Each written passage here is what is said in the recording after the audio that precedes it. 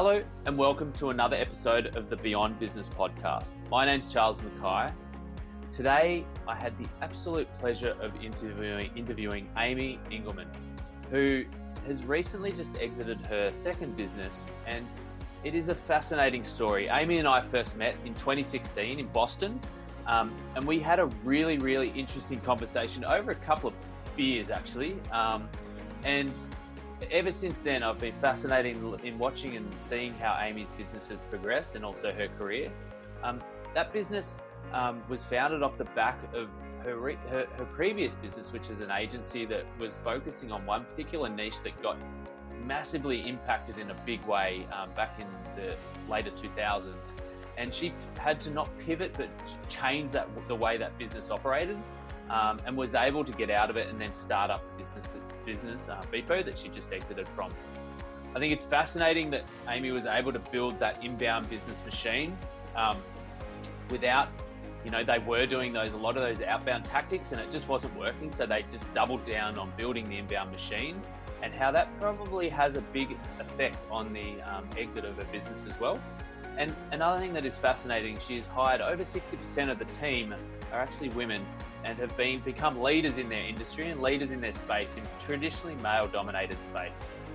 So I'm going to hand over to Amy and myself for what I hope you enjoy is a really good conversation. Amy, what a pleasure it is to have you on this conversation. So tell me, where are you sitting on this fine Monday morning? Well, I'm very fortunate to be in a little coastal town in New South Wales, actually not too far from you, Kingscliff.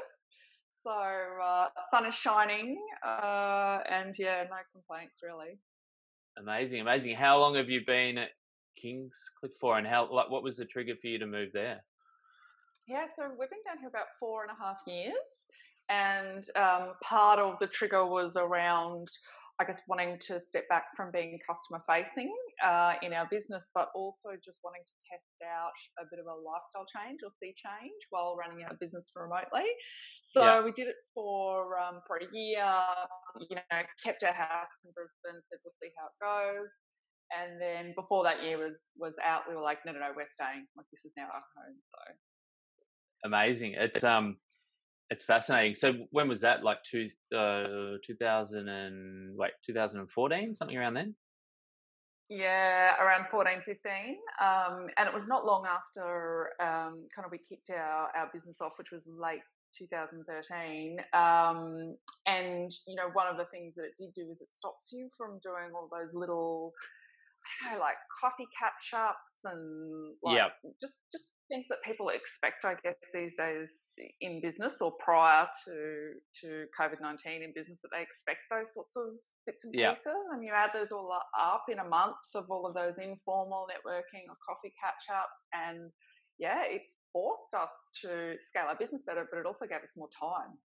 Yeah, wow, especially with a young family.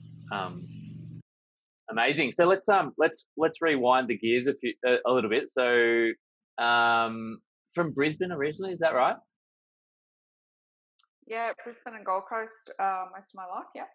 Yeah, cool. So what got you into business? Where was your first business venture and what did it look like? Yeah, so in my late 20s, I was in corporate and I really felt like something wasn't quite right in terms of where my career was headed, and both my parents were very entrepreneurial, so I took a sideways step out of corporate into almost contracting in marketing services, which very quickly led to grow a business. So I started growing a marketing agency with the help of an amazing business coach who kind of gave me that little mindset push that I needed to go from a contractor into building a business. So that was fun, and that focused mostly on the telecommunication services. And interestingly, back then in 2008, I ran that business remotely. So I made the decision not to have offices, even though I was growing an agency, not to have people, coming together every day to work on the client work, and found these amazing, I called them marketing mums, although not all of them were mums. They were women who'd been in marketing roles who wanted to return to work but didn't want to commute to the city. So the foundation for my staff and therefore the value that we could give to those clients was these amazing marketers that that all work from home. So yeah, it was quite unique. Now it sounds very regular and normal, of course, but back in 2008 it was a bit different. Yeah, wow, that's fascinating. So how long did that business run for?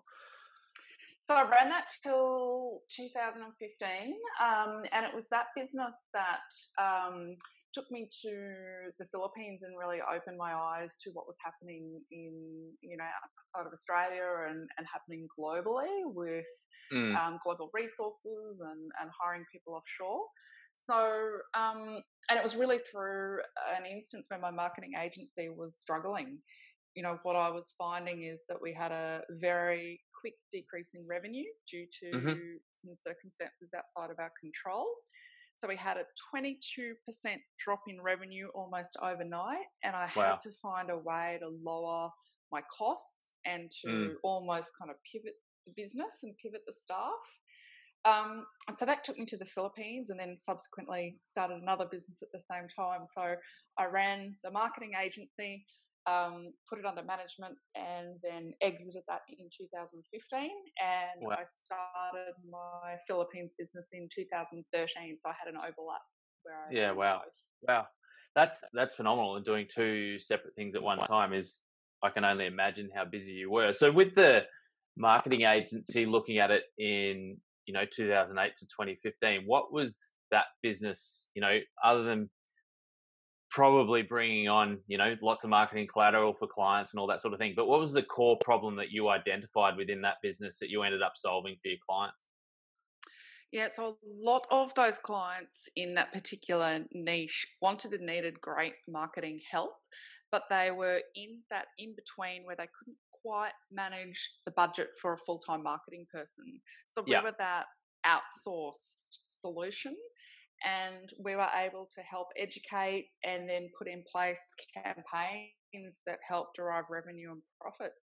And luckily, because we were working in a niche, we could see what was working, and then we would apply that across. So yeah, it was successful, and it was it was relatively lean, so we didn't have to carry a lot of costs because we didn't have that overhead, which means that smaller businesses could access quite senior help at a really kind of a value price point. Yeah, that makes sense. And as that business evolved in 2015, you were able to exit it. Did the problem shift at all through that, as that business grew? Look, it didn't. The core thing that we were doing for those clients didn't necessarily change, but the way in which we were delivering that value did. So we were early days was more traditional sort of forms of marketing and advertising, and then digital was really coming into play in that era. So there was a big switch in the way that we had to go about helping generate revenue and leads and help grow the business. Yeah, interesting. So we're sort of going to end up today talking about two businesses and your career journey in a nutshell, which it is fascinating as well. And we had the pleasure of meeting at Inbound, I think in 2016. Was it 2016? Is that 4 years ago? Like, wow. And it was a fascinating conversation we had around, obviously with that business you were working then, it was, you were providing outsourced services to businesses in Australia and the US. With my business, I've got outsourced people and partners that I work with. And some of the challenges that go with that, people don't really understand it. They think that you just give a scope of work or a project to someone and it's just going to happen. And I'm sure you've got hundreds of stories around how that doesn't actually, enable or doesn't happen in those ways. But going from the marketing agency into providing those outsourced services, what was the opportunity you saw? Like, you obviously offshored your marketing agency and sent that offshore to the Philippines, but what got you into actually starting, this offshore services business? What was the main driver behind it? Yeah, I guess firstly, I had a preconceived idea of best talent. So I had this very insular view that the best talent was in Australia and the best marketers doing the best work was in Australia. So firstly, Mm, it was just like a complete shift of mindset, which I think then as entrepreneurs creatively, your mind is open to new mm, opportunities. And I guess what I was seeing in terms of trends is the globalization of the workforce. So mm, no longer could an Australian business just choose to have someone in Australia, they could choose somewhere in the world. So it was this concept of world's best talent. mm-hmm, And, I really love the fact that there were developing countries where maybe the employment, levels were a lot lower. The education was still of a really high standard, really motivated people that had good education. mm, And that we could really look to, I guess, spread a bit of that employment opportunity. So not necessarily shrinking staff levels in Australia, but opening up a more varied workforce to mm, include offshore, which happened to be a developing country. So, when I went to the Philippines and I met the people, I felt very good about extending that employment opportunity into a mm, developing country. mm. Yeah, and that was part of the drivers. Mm. I think it's obviously with what's going on with COVID, everyone's saying you need to localize everything and bring everything back to Australia. And I agree with that too. But I also disagree with so much outsourcing that has been done where it's just been for the price. Like, oh, let's just ship it to that country or that country because it's cheaper. So can you tell us a little bit about a couple of the stories that you've seen and how that is like the incorrect way to think of partnering with people and doesn't I actually don't think it means internally in Australia or externally anywhere around the world. Like you partner with someone, there's got to be value in it. So what can you share about cost based, partnerships? Yeah, I think there's a real view that offshore equals cheap, and that people are Mm, going to save money, and that's the reason why they do it.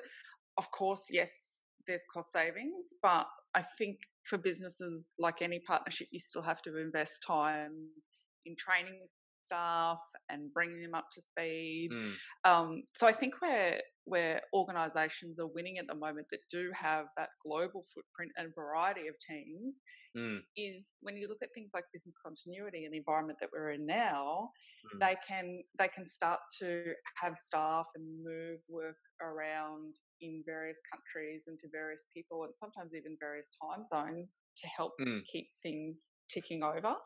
mm, So I've seen plenty of businesses that have gone down that road of, oh, hang on, I think it's cheap, and then where they're actually looking at it ends up being, well, who's the best person to send this work to for various reasons, for productivity, efficiency. And yeah. for them, it's kind of like the light bulb moment. It's like, oh, okay, this may or may not be, you know, cheaper depending on where the staff member is and how much time is invested in training and development. But I'm actually putting the right work in the right place. So that's, I think, where businesses really get it. Like, hang on, I can get someone in the Philippines who loves to do this particular job day in, day out, Mm, particularly around compliance. Like, I was thinking about a client I worked with in NDIS who's just got mm, a huge amount of compliance and checking. And, that work was not about sending it somewhere cheaper. It was that the Australian staff just got jack of it. So they'd yeah. leave their job. Yeah. And so for them, it was that staff retention issue in Australia that drove them to go, hang on, we've got to find an alternative. And so, yeah, it's more about finding the right person and linking that to the right task wherever they might be. And sure, added bonus, if there's bottom line savings, there's efficiency, you can reinvest that cash. Most people reinvest it back into their business anyway, Yeah. which helps grow employment, in all cases. But yeah, it's cost is the sometimes the factor to attract a business, but good businesses actually find that it's way more than that. Yeah, it is fascinating, and I couldn't agree with you more on when you start problem solving and putting the right person in the right seat with the right skill set and remove the barrier to location. And it's it's only going to escalate at the minute with COVID. Like people are going to go, you know what? I don't need someone in Melbourne. I don't need someone in Perth. I don't need someone in Tasmania. Like, don't really doesn't really matter. There's the technology out there to be able to enable people to do the work. It's just letting go of that limiting belief, I think. Yeah, absolutely. And Yeah, I think it's going to be super exciting coming out of COVID and seeing how that changes, and hopefully, what it does for people who are in various roles in Australia is it actually helps them work on the things that they love. Yeah, yeah. And that, yeah, Totally agree. And, as a client goes through this transformation too, call it, I don't like the word digital transformation, but people are actually doing it now and going, you know what, it works, as opposed to 7 or 8 years ago when, the big tech companies were saying it works, but it didn't work. This actually works now. But, instead of culling your workforce because you don't want them doing those mundane tasks anymore, you look at enabling them and training them and upskilling them into the new ways of working, and then you don't lose all that IP. I think that's the way that if you've got a really big workforce where you're looking to, digitally transform, it's like, well, don't get rid of your talent. You need to think of other ways to leverage that talent. And one thing I think about, and you see this in politics a lot with the coal industry, it's like, why don't they spend 10 years educating coal on solar or, green energy? Because they've all got the skill. You just need to retrain them. And then jobs won't actually decrease. They'll go up. yeah, that's right. I agree 100%. Yeah. So, with the offshoring business, the problem that you were solving, is obviously you can enable, finding the right talent, sit in the right seat and doing that work, and then enable a business to hopefully grow a bit more efficiently. What were some of the problems that you saw as that business grow, and where clients that actually worked this out were doing and starting to pull the levers on you guys for? Yeah, so the successful ones were really treating, partnering with us to treat their offshore team just like they would part of their business. So finding really innovative ways to do their, morning huddle, for example, Yeah. and including their offshore staff in that, finding really cool ways to have quarterly events and include their staff, in those sorts of things. Spending time face to face. Some businesses even invested in bringing those staff out to Australia for training, changing their job scope, so moving them like any role. You want to grow in a role and take on more, more tasks that are challenging and interesting. So upskilling the staff and taking them to more senior positions Yeah. Was absolutely evident throughout the journey. Focusing on the scalability of their business. So having some junior staff that then became pioneers that created systems and processes and, set those standards as the company grew. And look, for us as a service provider, we found over the years that we had to really pivot to offer more to our clients and really understand the industries that we were strong in. So when we first started the business, we could pretty much service anyone. We had good quality staff, really good premium products, lots of service touch points to make sure that the customer got it right. But the landscape became more competitive. So as a business, we had to pivot to say, okay, how do we add more value? And one of the ways we did that is to pick some industry niches that we thought we could do great work and actually pre-train and give our staff that industry knowledge and do that in advance of actually partnering with a particular client. And lots of that was done in software. So of course, cloud software became absolutely crucial to what those staff were doing. Yeah. So, we would then find industries, find the common software tools that those industries were using, and we would pre-train those staff to get them to a much higher level of output and understanding. And that was one of our that was our strategic pivot. We stopped that all and sundry approach. So our customer acquisition started and our content development started to focus on these particular industries. And as a result, our cost per lead went down, our cost per acquisition went down. We were able to close opportunities quicker, Faster. and it made a significant difference to the bottom line. Yeah, so that was one of the insights for us as we scaled. One of the challenges we had as the landscape became more competitive. Yeah, and over in the Philippines, so majority of your team, if not was all the team in the Philippines at that point? Yeah, we ended up with about 12 in Australia and about 50 internal staff in the Philippines, and company size all up was about 420. Yeah, it's fascinating the scale of how quickly that can grow. what were some of the eye-opening points for you, and also the most satisfying components of that business that you didn't think were going to come? Um, So probably eye-opening, other than culture, which is fairly straightforward, and you would expect. The one that I didn't expect was process, just how astute we needed to be around process and QA. So mm, not making assumptions about how well a process would be rolled out or stuck to or complied mm, to over long periods of time. mm, So that surprised me. It's just a different way of thinking and a different way to ensure that staff are all on the same page and undertaking the tasks and activities at the same volume, efficiency, proficiency that's mm, required. So that I think that made me a better entrepreneur, because I had to mm-hmm. get super focused on process. Yeah. And I I love this saying. I looked around all sorts of corners. So I learnt to just look around every corner, as we scaled, and to never assume that once I put a process in place that it was done. Tick the Mm, box. I'm mm, I'm on to the next one. So yeah. probably gave my team the shits, frustrated them. Yeah. But that was really, yeah, like I said, it made me a better operator. But that was one I didn't see coming. It's just a requirement to really nail that process. Yeah. Is it true too that in the Philippines, like I think whereas in Australia we can be slightly different as a culture where the process is there, but we'll just cut it out. Well, we don't need to do that. She'll be right mentality, as opposed to in the Philippines, it's literally if it's documented and there, I'll do it. And if that process is wrong, well, I'll do it anyway. I won't put my hand up and say this is incorrect.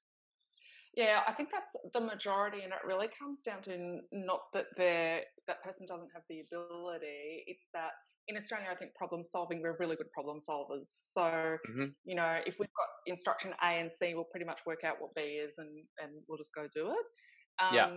There are some cultural norms that mean, like, spelling out A, B, and C, directly and really well, means that there's confidence to keep going and do it at that level.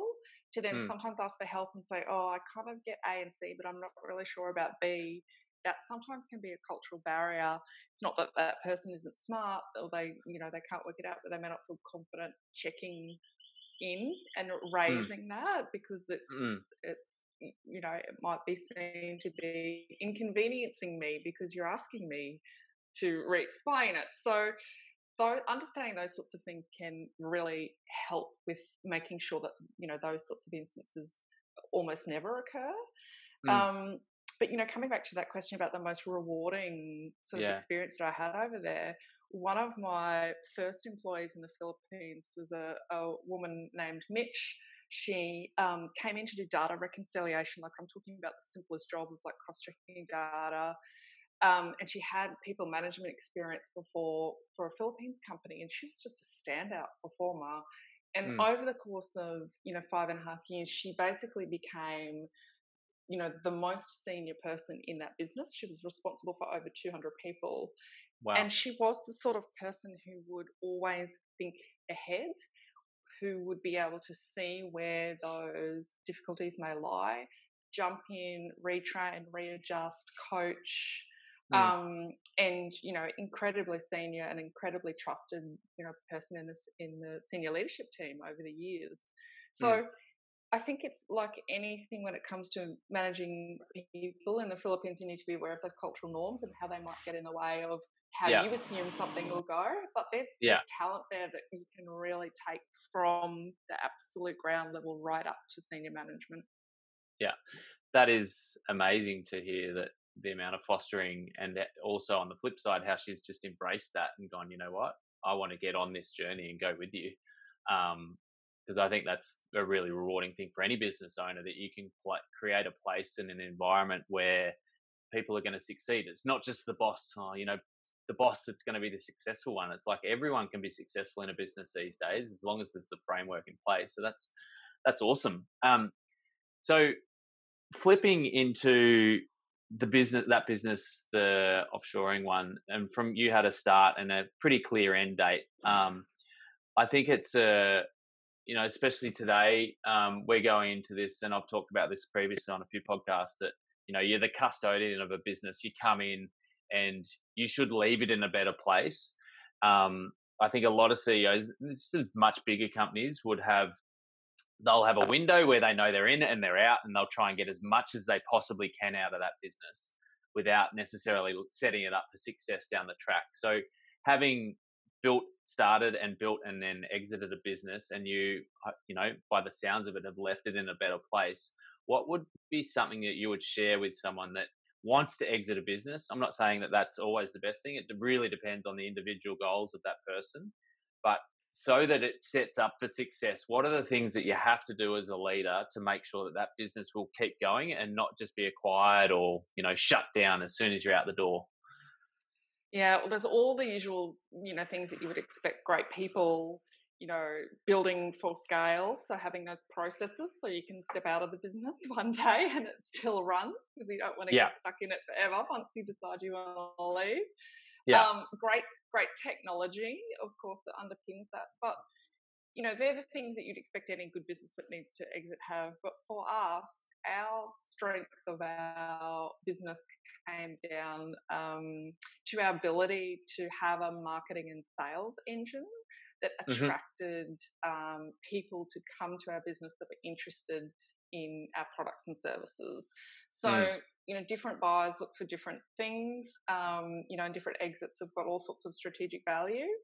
But being a marketer by trade, I think what we ended up doing, at Beepo, which was highly successful, is we built this sales and marketing engine that someone could pick up and actually apply to other businesses. Yeah. So, yes, it was there. You could prove that it runs without the founder. You can prove that it's a system. You can prove that it has value. You can prove exactly the inputs and outputs. If you spend X, you'll get Y.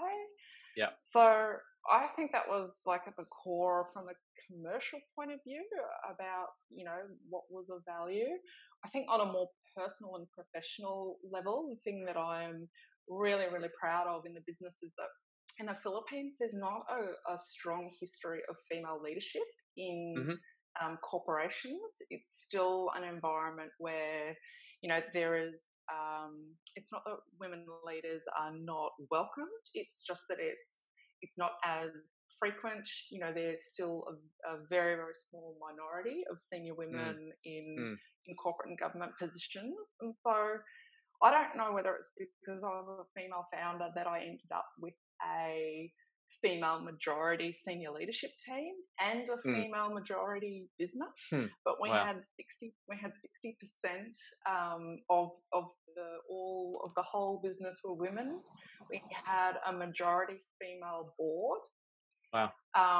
We had a majority female managers down through the management team, and it's not because we had any policy or any sort of gender specific goals, or it's just the way it fell. And I don't know whether whether it was just being a female founder and the values and the ethics that I brought to that organisation was a fit, and I attracted a certain type of people that came to the business that felt that they would have good career opportunities because it was a female founder.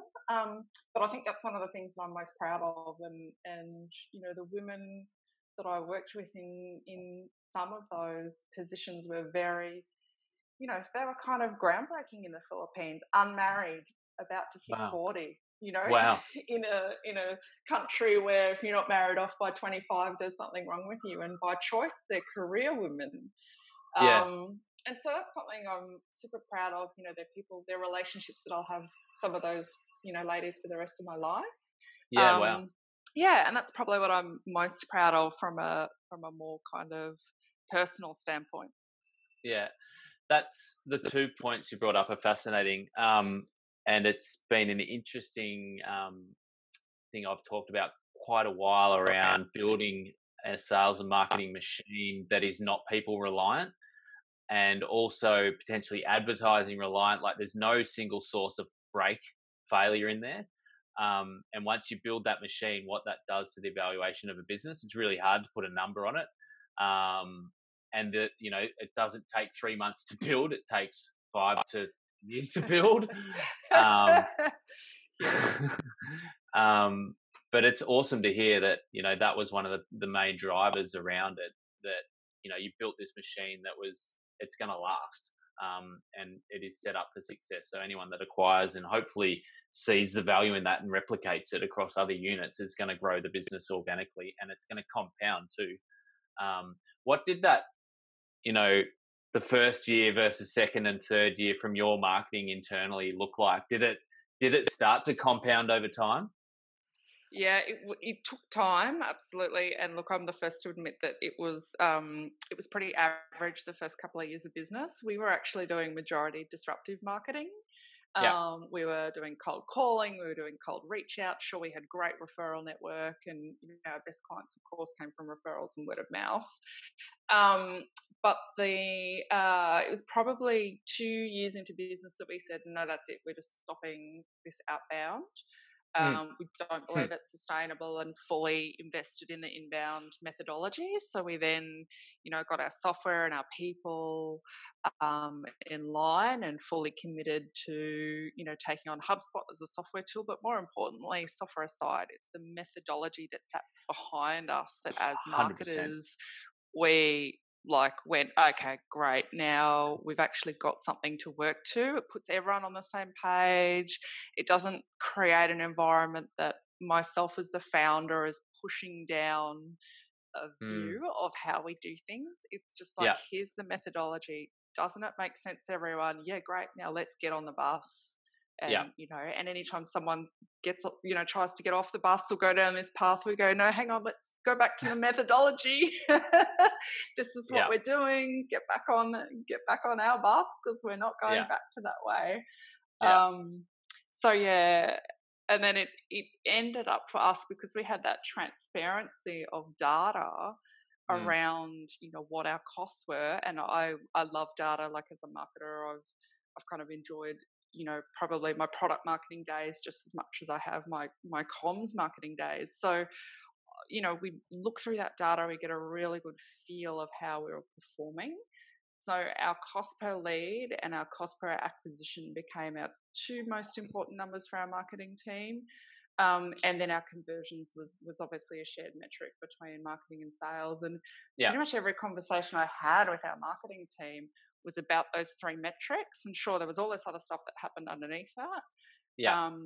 But we were able to reduce our cost per lead and our cost per acquisition, increase our conversion, but at the same time launch into new niches where we didn't have an established brand presence. So, which I think is unusual. I mean, you could probably comment more than me, because you probably see a lot more data than what I do, but that's the crux, getting that right to create value for the business. That's where I saw that's where it all kind of derived from. Yeah, I think there's 2 really interesting points to it, and asking me on the data I see. There's 2 components. You've got to get it.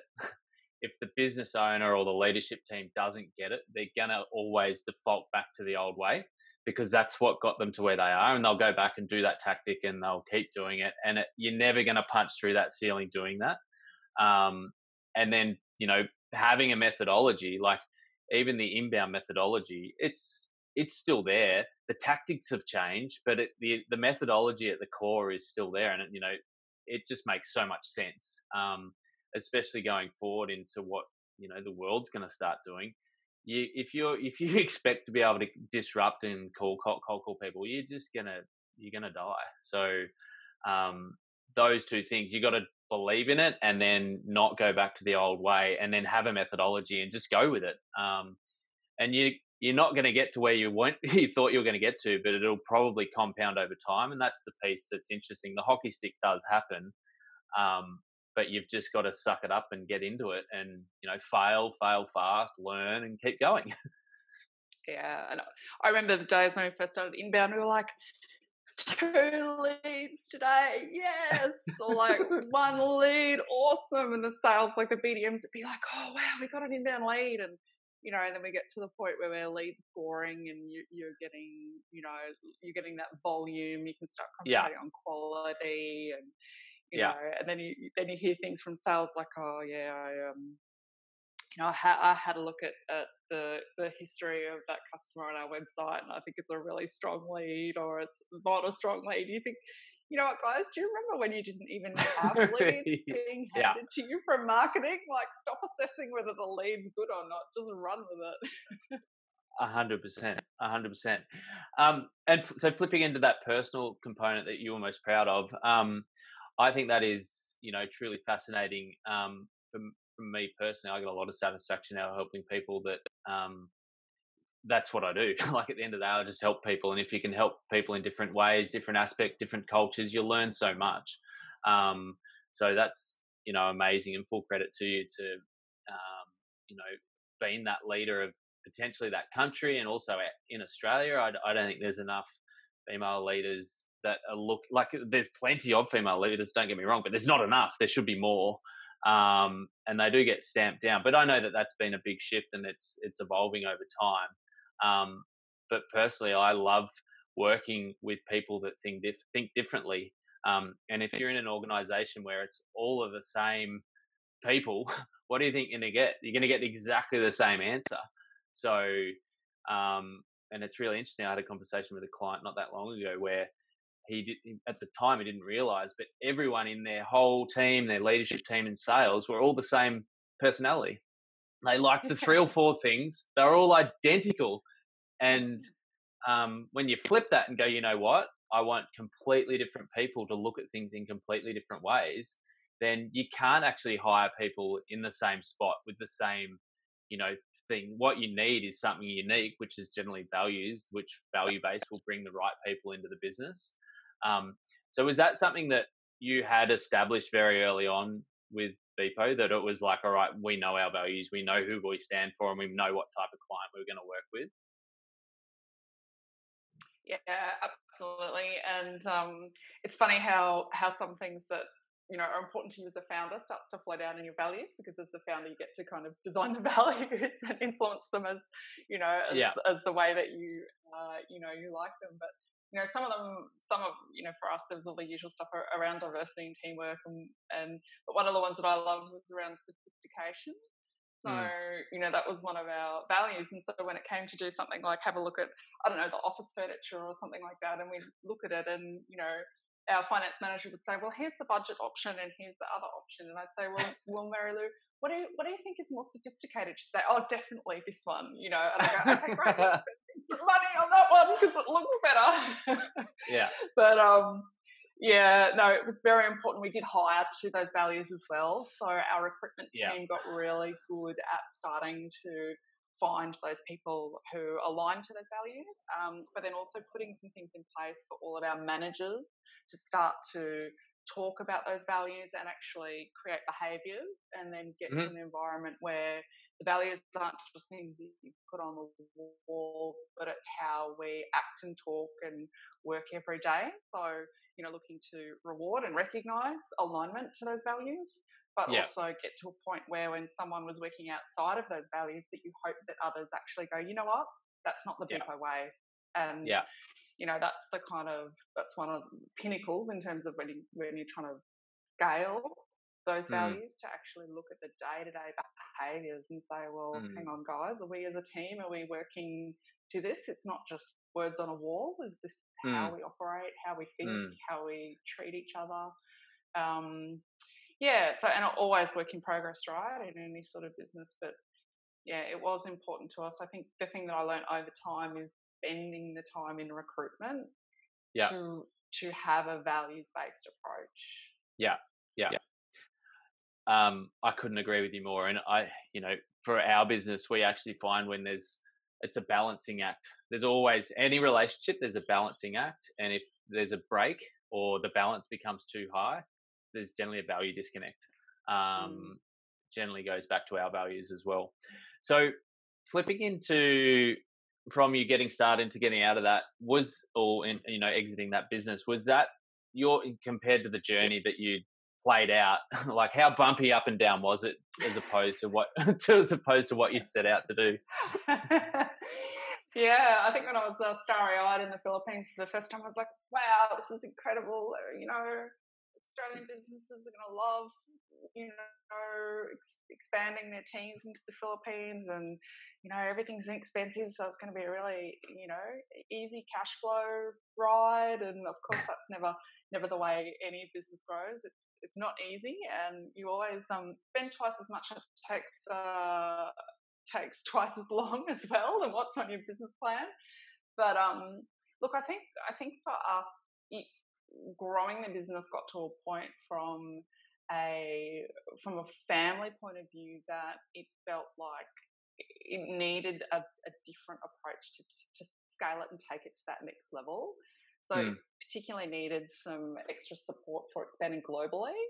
And as the CEO, after 6 years, I'd had 2 kids during that time. So my son was just a year when I started that business, and then I had my second son. So, the international travel and the kind of pressure's not really the right word, but probably the expectations that I had for myself in growing. I got to that point where I was like, you know what, I think it's time. So I didn't really know where that time was. I mean, obviously, generally you have to have your IP fairly well developed, and you have to have something of value. So yeah, I think there was plenty of ups and downs and plenty of roller coasters, and probably 3 big cycles in terms of the growth, and like a pair back and then another step up, and then a pair back and then another step up. So some of those were learnings, like pivot, doing that industry pivot. Some things are things outside of our control, so like an earthquake that that kind of brought us back a bit on our growth, and added to our cost base before we could jump up again. So there's always factors that come into play, and I would say it's almost like every 2 years there would be that one step back before there was those 3 steps forward. Yeah. But I think that's business in general. I mean, I found that over the journey, it's a roller coaster. So yeah, it's I'm not sure whether I think I probably intended to be in the business longer. Maybe seeing it through to 10 years, but I just felt personally that it was time for me to maybe just step back on those expectations for myself. And then that improved our family life, and probably gives the business the greatest opportunity to grow, to give it to someone who could take it to that next level. That next level, yeah. Totally. I think there's a point too where any business will get to a ceiling depending on the founder, how much time they can put into that growth. And there's, I reckon, I like not been there, but when you start juggling family and life, like you, if it was me in that position, I couldn't put my family below the business. My family is going to be number one. So that would be really challenging. And then how do you, if you're going to make that decision, then how do you get the people around you to do those supporting roles? Sometimes it means someone else needs to buy it or take it over, which makes total sense. You've sort of already pretty much answered this question, but around, what you're trying to do to make everything better in a business scenario. So obviously being a leader of, within the Philippines and then back in Australia from a female leader.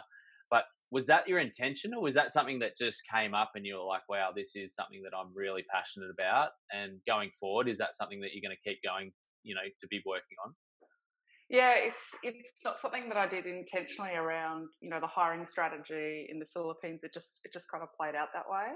But looking back on my career, and even in my marketing agency, I think the way that I set that business up was very female supportive, just because of the flexibility and the remote working. And that will stay with me. And it's not now; it's just parents in general, right? So it's working parents. How can you create great employment opportunities for working parents? For now, for the short term, I have a very probably insular and maybe selfish view of how I'm building the business to kind of build around my lifestyle. So that the lifestyle that I want for our family is kind of at the top, and then Yeah. things underneath that fall where I can add value for clients. We've got a much, much smaller employee base, so we're Yeah. going to have a smaller number of people around us, probably more, freelancers, some consultants, mix of part-time, but all remote. Yeah. So, again, managing, the business around what kind of works for us. So yeah, it's pretty, to be brutally honest, it's very selfish at this stage because it's all about just, at the core doing what's right for our family and our lifestyle. Yeah. There is some other work that I do informally, like I mentor some other people. I'm taking on some advisor roles, so Yeah. looking at not board positions but advisors, so other entrepreneurs who are growing and exiting their business, Mm-hmm. and going on advisory boards, which I'm really looking forward to. That's awesome. Yeah, and it's kind of keeping it small and low key in a way. I like it. I like it. So, if you were to sitting on those advisory boards now and starting to give people advice, now it's a big question. This is a big question. What's the one tip you would give someone? But if you're really looking to grow a business or grow your career, like where does the fundamental source come from that you've got to get lined up before you're actually going to move forward? What do you think that one thing would be? I think it's mindset. So, it's not a practical tip, and that you've got to have the cash or the business plan or the marketing engine. I think it starts with mindset, and that's been my personal journey, moving out of employment and into business. But every step of the way, it's been Yeah. a mindset challenge. So before I even grew a business that was, a couple of mil, I went to I went to this amazing session with a guy called Mark Moses, and he was talking about mindset in this way. He said, add a zero. So if you're thinking about how that business is 100 million, like open your mind to that. And sure, it's not necessarily about hitting that number. Don't get me wrong, it's not about the pressure or the expectation. It's about opening your mind to see yourself to be able to do that, and starting to visualize and picture and think and strategize. So, I think mindset is the number one thing. I think anytime I've struggled with motivation, not knowing where I was fitting in a business or in my career journey, I've always sought out, that piece around getting my mind fit and focused on what that next step is. And pivotal in my early business phase to actually help me unlock my entrepreneurial spirit was working with a coach on mindset, and just to help me, give me that push and ask the right questions. So that's my main piece of advice is around that, and then the rest will flow. Like there's lots of other external advice and external resources and coaching and education and all that sort of stuff. But you've got to get your mindset, ready, and yeah, that's step one. Yeah, I love it, and I couldn't agree more. I think the piece that we're in that really interesting phase. There's so many coaches out there now. It's like, who do you listen to? Who don't you listen to? But at the end of the day, you take your bits and act on it. That's where you're going to actually move forward. Not just look and read and watch. You've got to act as well, because it's your journey. Yeah, so you can't expect anyone else to do it for you. A coach is going to whip you, but they won't go and do the hard work. So yeah, I think that is a really, really powerful tip. Looking into the future, what does the future for Amy look like and your family? Tell us a little bit about your current daily routine. I do see that you've been out in the boat a bit, doing a bit of rowing. Is that something you did back when you're at school, or? Yeah, it's a sport I've done on and off. School was the kind of most time I spent on the water. Luckily, I live near the Tweed River, which is just gorgeous. So just getting back into spending time rowing, which is amazing. I've kicked off my niche agency, which is Flipside Group, which is just working with a small group of clients on their growth, which is fantastic. Advisory positions, and yeah, just enjoying the lifestyle. I mean, we've been challenged at the moment with homeschooling and a bit of a change to the regular schedule. So just been adjusting around that. But yeah, really, I'm in that fortunate position where it's kind of life and work by design. So Yeah. really Yeah. thinking carefully about, where I spend my time, who I Yeah. spend my time with, including in business. Yeah. And yeah, having like-minded people that work together. I really love now that I can kind of apply my passion and my energy to others' businesses without necessarily being the founder entrepreneur that is looking to grow a massive company again. I love that I can work with others to kind of take a piece of the challenge. And so it's kind of I'm living through them. I'm living the entrepreneurial life through them without having to to take on risk and major challenge. So I really love that, and some of the people I'm working with I've known for a few years as well, which is great. Yeah. So I feel very comfortable in that, and that's not planning too far into the future, keeping things pretty fluid. Yeah. And just looking after health as well, like I said, training and relaxing. I love it. Awesome. Oh, Amy, it's been an absolute pleasure having you on today. I think your experience and your journey you've been through in business is amazing, and now for you to be at that place where you can give back and help others is awesome. So I'll be looking out to see where you are in the next few years, because I'm sure that entrepreneurial bug won't hide for too long. But yeah, I don't know. Awesome. Well, thank you so much for having me as a guest. Looking forward to listening to more of the episodes and learning more with you as well. Cool. Thanks, Amy. Appreciate it.